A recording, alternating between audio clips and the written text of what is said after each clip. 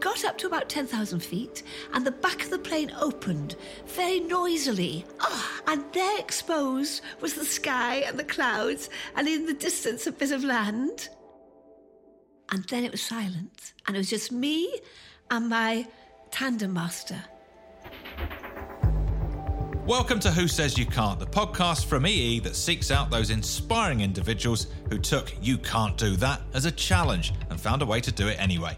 I'm Rick Edwards, and today I'm talking to someone who definitely fits that category. It's Dilys Price, or Daredevil Dilys as she's often known, for reasons that will soon become very clear.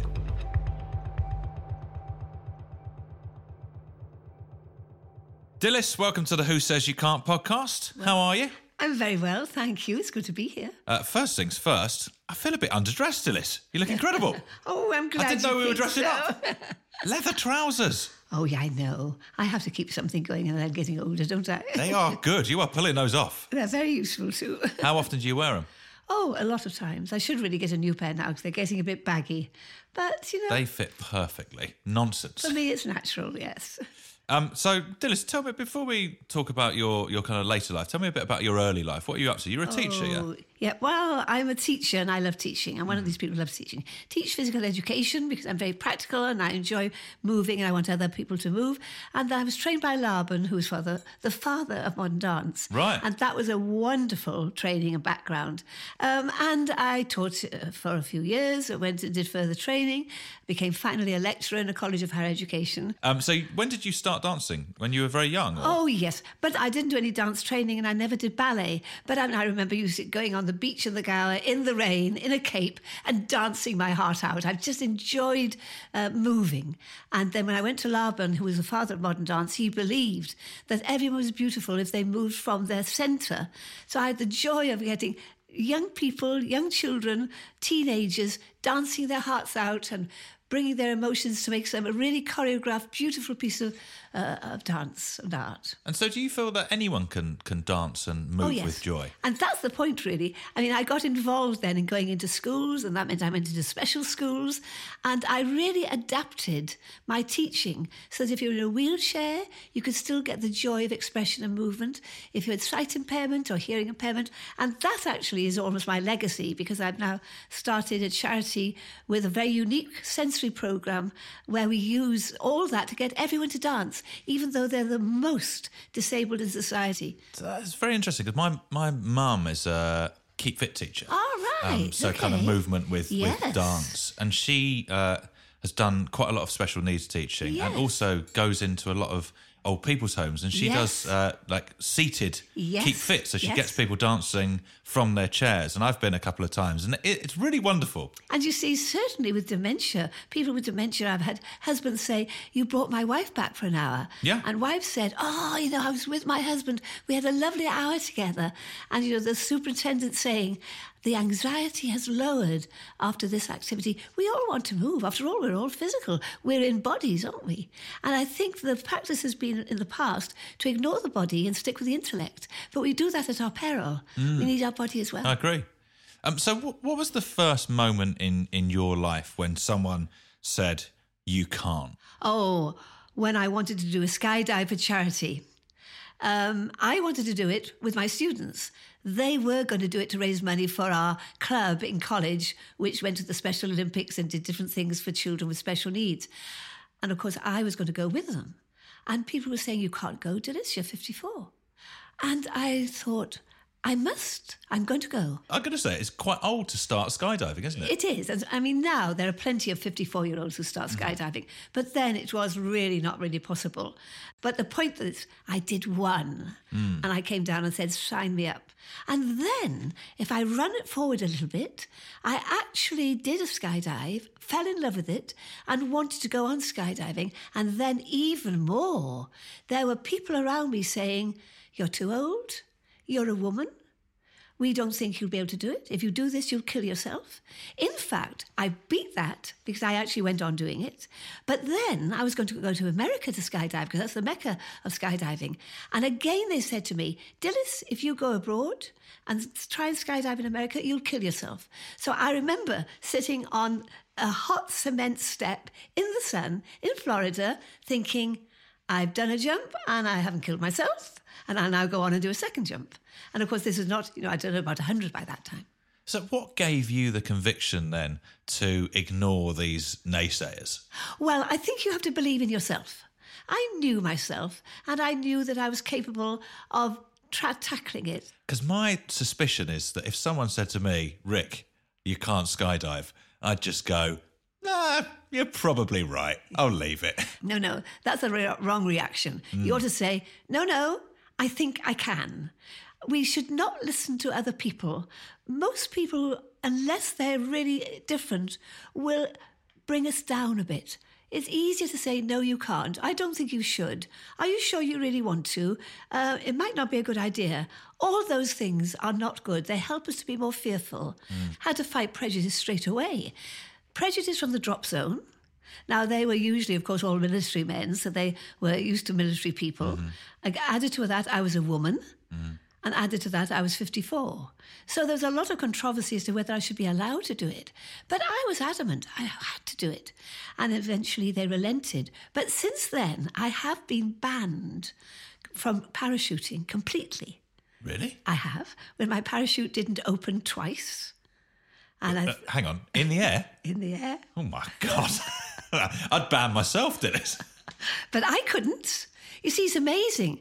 I mean, I was completely besotted with it. And I knew that there had been a mistake. In the first time, it was my mistake. The second time, it was just one of those things that happen. And I knew I was a better skydiver for having got through it successfully. So they did ban me, and I had to go to the safety committee. And I prepared a dossier as to why it had happened. One was that I had the altimeter in the wrong place on my chest, which I couldn't see. And I usually like to have two. Then the night before, they said, all right, you can come. And I gather later that the safety officer didn't want me to skydive at all. His vote went against me. And when later on, in 2015, I got the award called the Bold and Old Award. It's an awful name from the It is an awful name, I know, actually. the British Aero Club of Great Britain, which is very prestigious.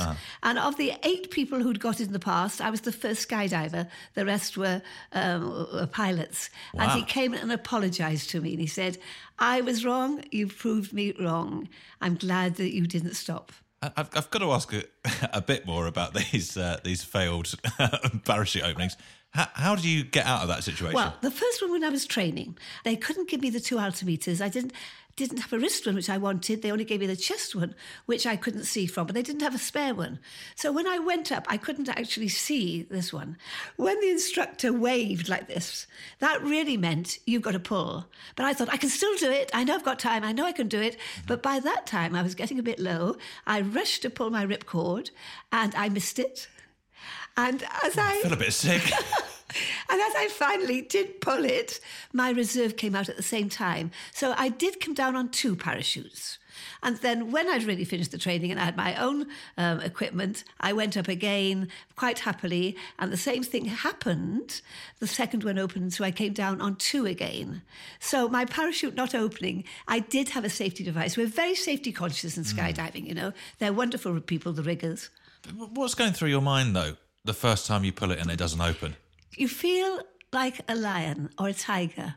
It's not a bad feeling. It's a good feeling. The feeling is, I've got to survive now. Right, and you do the right thing. Okay? Yeah. I still feel like I'm having palpitations. It's very strange, actually. It is the urge. It's what you want to do. And when I skydive, you wait until the last minute before you actually pull the parachute, because that last minute is adrenaline full and is wonderful. And actually, you see, you can do it. I think very often in a sense of a dangerous situation, you do pull something out of the bag, don't you? And that's part of the thrill. But I can tell you about the time that I couldn't untwist my parachute and I couldn't cut away because there were too many twists in it. I've got quite a few to tell you. You've how many skydives have you done now? 1,139, I think it is, without the tandems, and I'm doing tandems now. That's and I did my last one. I did my last solo one when I was 85. I've broken my ankle in 3 places when I was 83. No fault of mine. It was a really good landing, but it was on the edge with the wind. And I knew it. I was doing it for television. I was doing it for a camera crew. So I think... Classic. I know. Bloody telly. Isn't it classic? And I knew I was on the edge. So I came down a bit further than I should. I heard a little click and broke my ankle in 3 places, but I was airlifted out with a lovely pilot helping me, filling me full of drugs. And I was going, nice. Thank you very much, And I'd never been in a helicopter, so it was quite an experience. But the thing again there is I had emails saying from a friend to so-called friend, "Oh dear, you've done it now, Dilys." And yet I went back with the help of the professionals who weren't a bit negative. The doctors, the physiotherapists, the nurses, "We'll get you back, Dilys." And I got back skydiving after that. So you went back to it, and you feel like people have been discouraging you from doing it, but been well-intentioned? Like they're sort of trying to look after you? Is that what's happening? Well, maybe. But I've just learned to ignore people. Mm-hmm. You don't do things because of what people think of you, and you don't do things because what people say to you. And people live at different levels. And a lot of people are a bit like sheep and a little bit mediocre and a little bit comfortable and a little bit not wanting to challenge themselves. And I've never been like that. I believe that we should always challenge ourselves, even if it's little by little. So I don't mean to say that if you're very terrified, you jump out of an aeroplane. Do something, like I suppose I climbed a tree and tried to get a branch higher each time. But we do need to have that joy of just being alive and lively. But yeah, you've got to ignore people. I mean, I am eccentric, and I have lovely friends around me who say, "We worry about you, Dilys." I have other people, perhaps, who underneath I wouldn't really call such good friends, who really say, "Oh, now you've done it, Dilys." 83, you're expected to then really become a bit bedbound, to become, at that age, you shouldn't get over it. And I've skydived since. Not you, No, it shouldn't be anybody. Just a little reminder that you're listening to the Who Says You Can't podcast, brought to you by me, Rick Edwards, and EE, with their unbeatable coverage as the UK's fastest, most reliable network. So if you're currently streaming this episode whilst relaxing up a tree in the middle of nowhere, you know who to thank.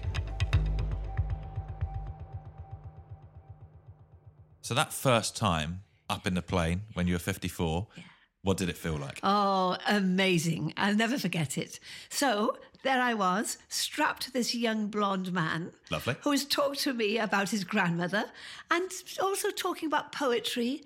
And I was sitting with him in this big transport plane with about half a dozen or a dozen other skydivers in it, all chatting and talking.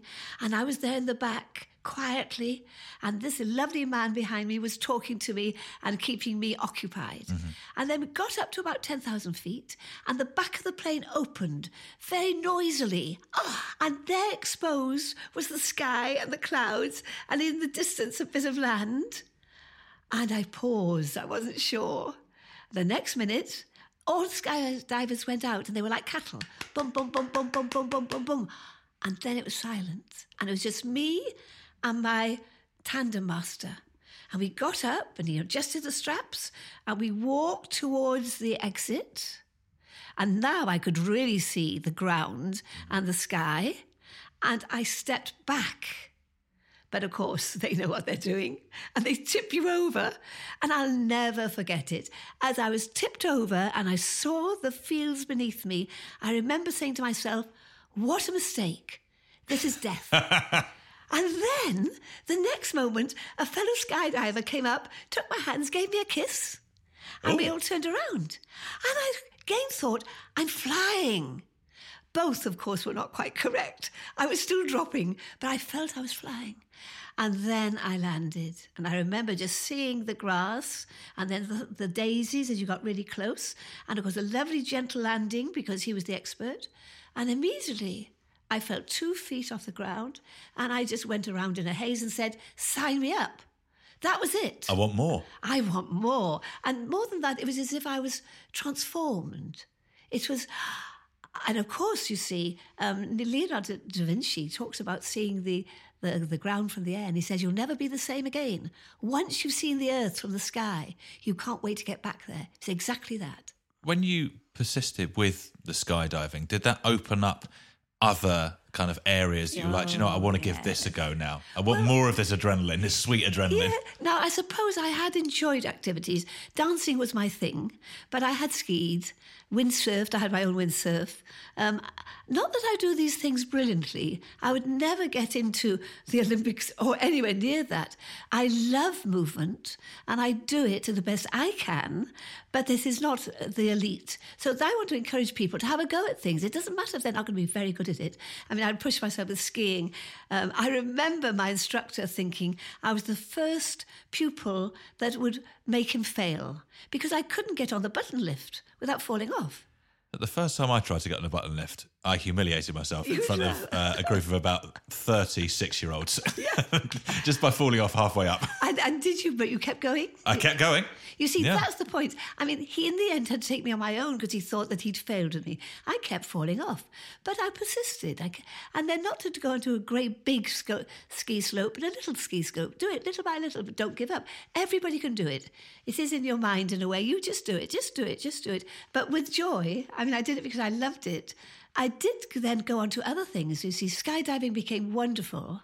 And then I wanted my friends who were very disabled to be given support and help by me because I believe we should help each other. So I started a program of sensory activity which made them happy, helped them to communicate, brought them into society. Now, I believe we're all in a temple, and it could happen to any of us that our temple becomes not really working very well through birth, through an accident, through a stroke. So I am really, really knowing I've got to move the programme on, which brings about communication, both for the special needs, youngsters and old people and dementia, but also for the parents and the people with them. So I've just come back from Japan, where I took the programme to Japan. So, I want to go back there, and went to India a few years ago and was unable to go back because of pressure of work. So that I want to go around the world taking this program, and that I couldn't have done without skydiving, because skydiving gave me the courage to run a business which was going to fail and which wasn't going to be popular and which we did have great difficulties. But if I can jump out of an aeroplane, I said to myself, I can do anything. And would you describe yourself as an adrenaline junkie? Yes, I'm definitely an adrenaline junkie. And are there any other sort of adrenaline activities that you've looked at? Because I've seen people do base jumping. Yeah. And wondered what that would be like. Well, I'd love to do a base jump. In fact, I've been invited to be part of a film where they do a base jump, but they're not asking me to do the base jump, but to be part of it. I've done an abseil in the last week or two. Oh, yeah. And that was off the Newport Transporter Bridge, which when I saw it, I thought, oh, my goodness, I'm not sure about this, because it's just empty. You just fall into space. But the point is, there are people who will help you. There are people who are enthusiastic advocates. They'll help. Now, from them, in skydiving, abseiling, anything else, I've had only encouragement. So you've got to find the right group, people who are not sheep and who don't want to be a sheep. What am I going to do next? I wouldn't mind wing walking. Oh, really? Yeah. So that's on the bucket list, a bit of a wing walk. You see... On one of the old biplanes? Yes. Mm. I mean, the point is... I'm quite tempted by that. There we are. Shall we do it together? Yeah, why not? It's a good photo opportunity, isn't it? Fun, wouldn't it? I'd like to do abseiling around the world. Wouldn't that be a fun thing to do? Very fun. I mean, if I could get a sponsor to do that with me, and I think it should be realistic, because that would be a great example. It would be fun. I mean, actually, I now know that my skill is not as good as it should be for solo skydiving. At the last skydive I did, when I was 85, I realised when I was doing a sequence up in the air that I didn't have the skills. And actually, I was spinning. Right. I was spinning so hard. Now, you can spin. We all know how to get out of spin. But I tried to get out of it, and I couldn't. And I began to shout to myself loudly, as I can remember it now, Dilys, stop it now. And I was still spinning. And at that point, I turned over, because I was actually looking at the sky, and I turned over and saw the ground. I was still spinning, but it began to slow down. And then I had to make sure it stopped before I pulled my parachute. Otherwise, I'd have had a lot of twists. And it did stop, and I pulled, and I came down. I thought, Dilys, you're no longer safe. You no longer have the skills. You must stop. So did you know at that point up in the sky that would be your last jump? I didn't know. I had no time to think of it in the sky. The sky, I was just saving my life. Focused on stopping spinning. Just saving my life, literally, I knew that I could go in. I knew I could be dead any moment. And then when I got down, I took a deep breath and thought, I have also got to be true. So I'm looking for activities which give me that thrill and that adrenaline buzz, but in fact are safe because there are experts who are making sure you're safe. You do find that the specialists, the experts are, on the whole, wonderful. Now, I used to turn up at the drop zone. I got the award as the oldest woman skydiver in the world, the Guinness Book of Records, when I was 80. And then for 5 more years, I was still doing it. And the lovely staff in the drop zone would welcome me. And they've told me afterwards, they always knew I was safe. I would always work out how the wind was and I would do it properly. So they were encouraging. But it's the people who don't do it who are the worst critics and say, don't be silly, you'll kill yourself. And do you feel like you have a kind of responsibility to show other older people what's possible? Oh, yes. Not only older people, but younger people. I mean, older people definitely. And I run a group now of older people. And one of the things I want to do is to encourage them to realise that they can be useful, that they are useful, and they can still be positive until the end of their lives by being useful, even if it's only a smile. But also, I've got a real mission with school children, with younger people, because I need them to learn to be resilient. That resiliency will keep them going. It's the one thing we need. If they can become resilient and learn to push themselves, to challenge themselves, to be brave, to not to be afraid. And so you're trying to foster a kind of adventurous spirit in everyone. Adventurous spirit, and also another thing. I believe now we've got two instincts. One is for survival, and that means doing something like skiing, going and pushing yourself, but also for service. So I also believe that we need to help others who are less able than us. And that gives us a good life. Then we get a life of true well-being. So that's my mission as well. And that will be a win-win situation, which I think is what we're doing here today. Look after ourselves, look after each other. Yes. And actually, maybe we've got to get that message. There are lots of ignorant people who have fallen, I'm afraid, into greediness and are only thinking about them and their lives.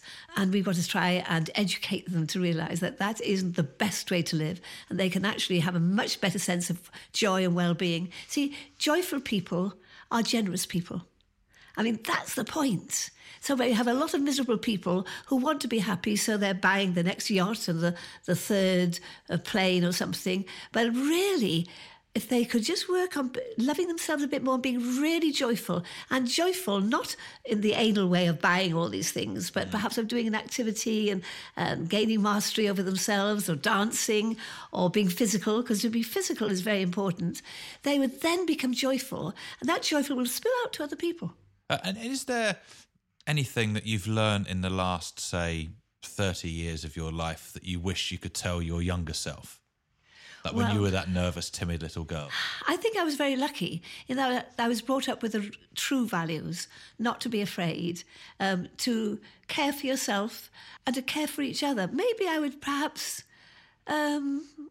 No, I don't think I would change anything. I mean, life is never going to be perfect.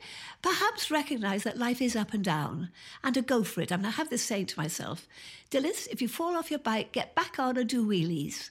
And I think I would actually reinforce that to my younger self, and I learned it slowly. It's a really good tagline. I like it. So I suppose that the message is push yourself, be bold, dream, but also... stop when you've got to stop. Yes, that's right. And use the experts to encourage you. I mean, that's what the real experts are so encouraging. I find that, with the skydiving, no one says, oh, you're not very good, or I can do this better. Very quietly, they're looking after you and helping you. It's wonderful. I think that's probably in all the sports we'd find it, Wonderful way to be part of. So any young person, just join a club and just become part of it. Show that you've got a passion. Yes, show that you're passionate. Be involved. Be humble, so that you know that you've got to listen to other people and take the discipline. But the rewards are wonderful. When someone eventually breaks your record and becomes the new oldest skydiver ever, will you be happy or sad? Sad. I will. So still yours. I will be still yours for now. Cling on to that. And are you still dancing? Yes, a little bit. But I mean, in a way that's, from the outside, quite ordinary. But yes, I still dance. Dilys, thank you so much for coming in and talking to us. Thank you, Rick. Incredibly inspiring. Well, I've enjoyed it. Thank you for giving me time and for encouraging me to say from my soul. Thank you. Absolute pleasure. And let's get this wing walk booked in. Yes. I'll be scared. I'll be terrified. You're going to have to hold my hand. Give me a kiss. We'll check if it's safe, okay? Yes, we will. And then certainly you can give me a kiss at the end. Lovely. It's a deal. You've been listening to Who Says You Can't, a podcast from EE, the UK's best network for the 5th year running.